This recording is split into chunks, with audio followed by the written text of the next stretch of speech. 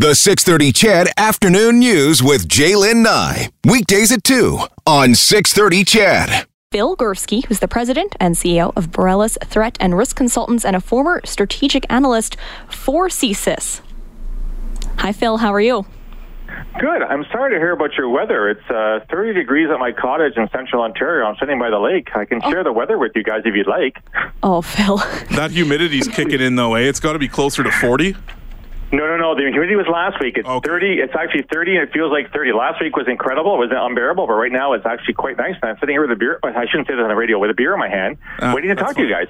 You're allowed to have a beer. We're not. Yeah. So we'll just envy the fact that you're able to have a beer right now. Fair enough.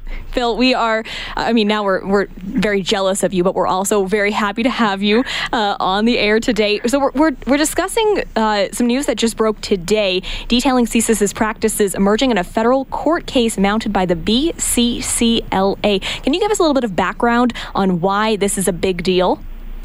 Well, okay, so what I learned is that the BC Civil Liberties Association is accusing CSIS of spying unnecessarily and potentially illegally on those that were against pipeline expansion and natural resource extraction. And they claim in this action that CSIS retained information on these individuals, protesters, and was sharing the information with the oil sector itself. So they're saying that CSIS should not have done this. They shouldn't have been spying on these people in the first place, and they certainly should not have been sharing the information with the oil patch people. That's what seems to be at issue here today. Phil, this certainly isn't common practice, is it? Well, it depends what you mean by common practice, Brad. I mean, CSIS has a mandate to investigate possible threats to national security or public safety. So I'm guessing, I don't work there anymore, but I'm guessing what happened was that information was received that indicated that these protest movements, which are perfectly lawful dissent, CSIS does not investigate lawful dissent or advocacy, information was received suggesting that they might turn violent at some point. If it turns violent, that becomes a CSIS mandate. Phil, can you take us into why certain information is able to be retained and other information is not supposed to be retained? Yeah, that's a great question, Morgan. And this is quite complicated, but essentially the way that it works is that when CSIS obtains information, it's allowed to retain the information for assessment purposes. If it turns out the information indicates that something is approaching a criminal threshold, CSIS has the authority under its legislation to inform the RCMP. So CSIS does not investigate criminal activity, the RCMP does. But sometimes we can tell the RCMP, here's what we've learned, you might want to launch your own independent investigation into this. In terms of data retention, normally, and I worked in intelligence for 30 years, normally you tend to get rid of stuff because you don't want stuff that's not investigation related or threat related clogging up your system. But it may turn out that there's something that is sort of related to something else down the road which you might be able to use to help inform what you're seeing from other collection systems. So it's not as easy as saying just turn the taps off or hit the delete button. You've got to look at the greater picture. What is CSIS trying to achieve? What are they investigating legally under their mandate? And what information do they need to do that? So now they're saying this. They hung on to material about groups or people who didn't pose a threat. Can you give us some insight as to what the thinking could have been to retaining this information? Yeah, so that's a good question. So I'm going to have to extrapolate here from what I know, but essentially what I'm guessing happened is that there were other investigations that were linked to these particular investigations, which did involve individuals that were of concern from a public safety or national security perspective.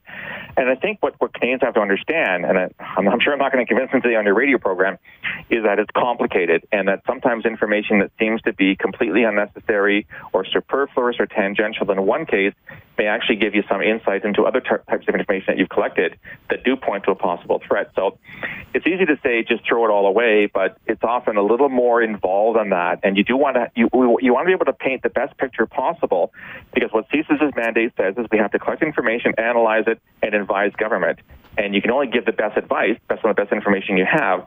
So it's a little more involved than just saying this particular phone call, this particular human source report is irrelevant and just going to gash it. It might be part of a bigger picture.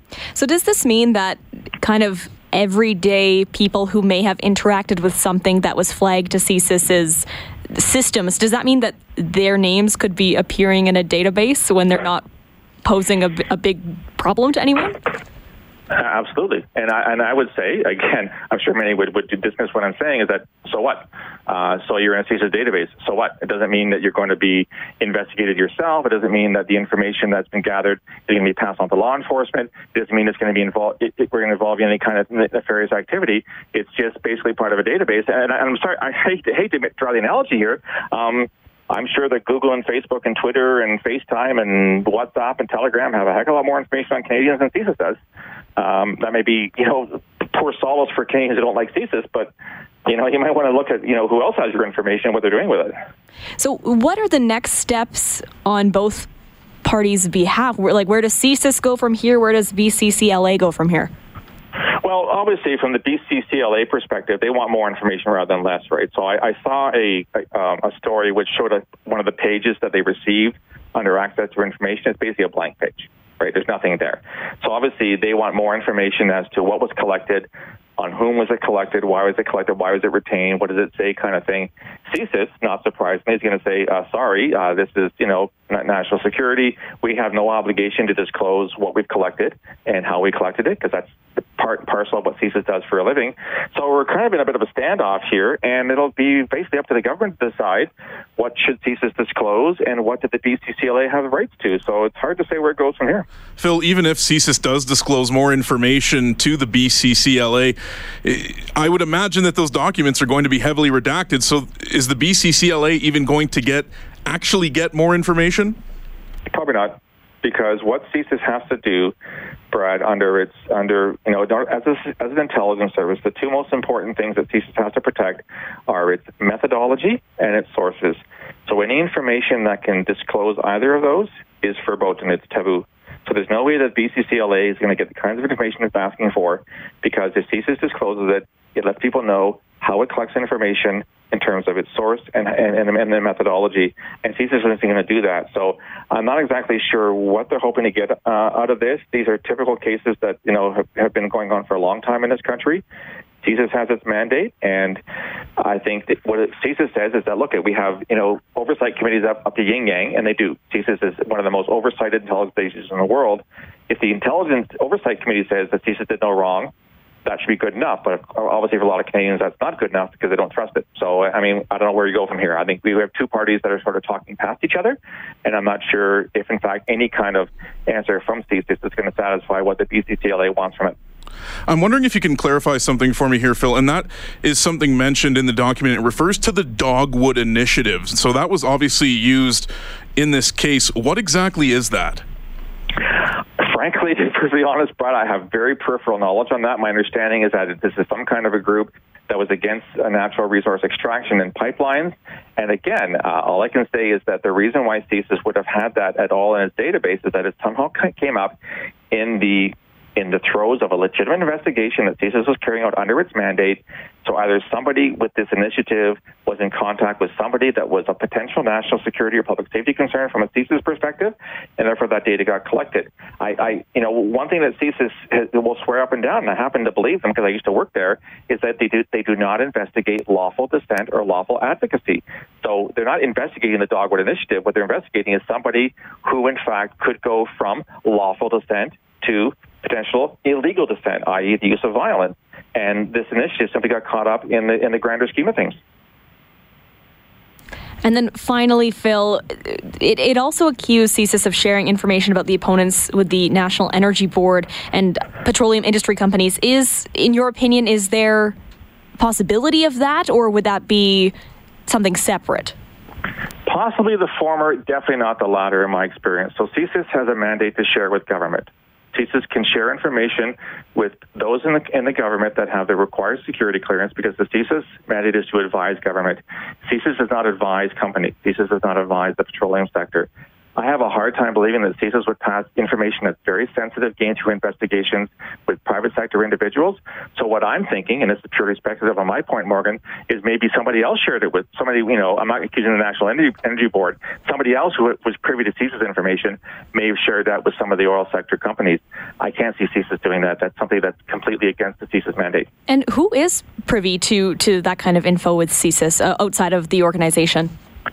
Generally, it's the federal government, although we did have relationships with some of the provincial governments as well. And these are people that have been vetted. They have a security clearance, either secret or top secret, that can view the information that is shared with them. And it is shared with them on the premise. It will not be shared elsewhere.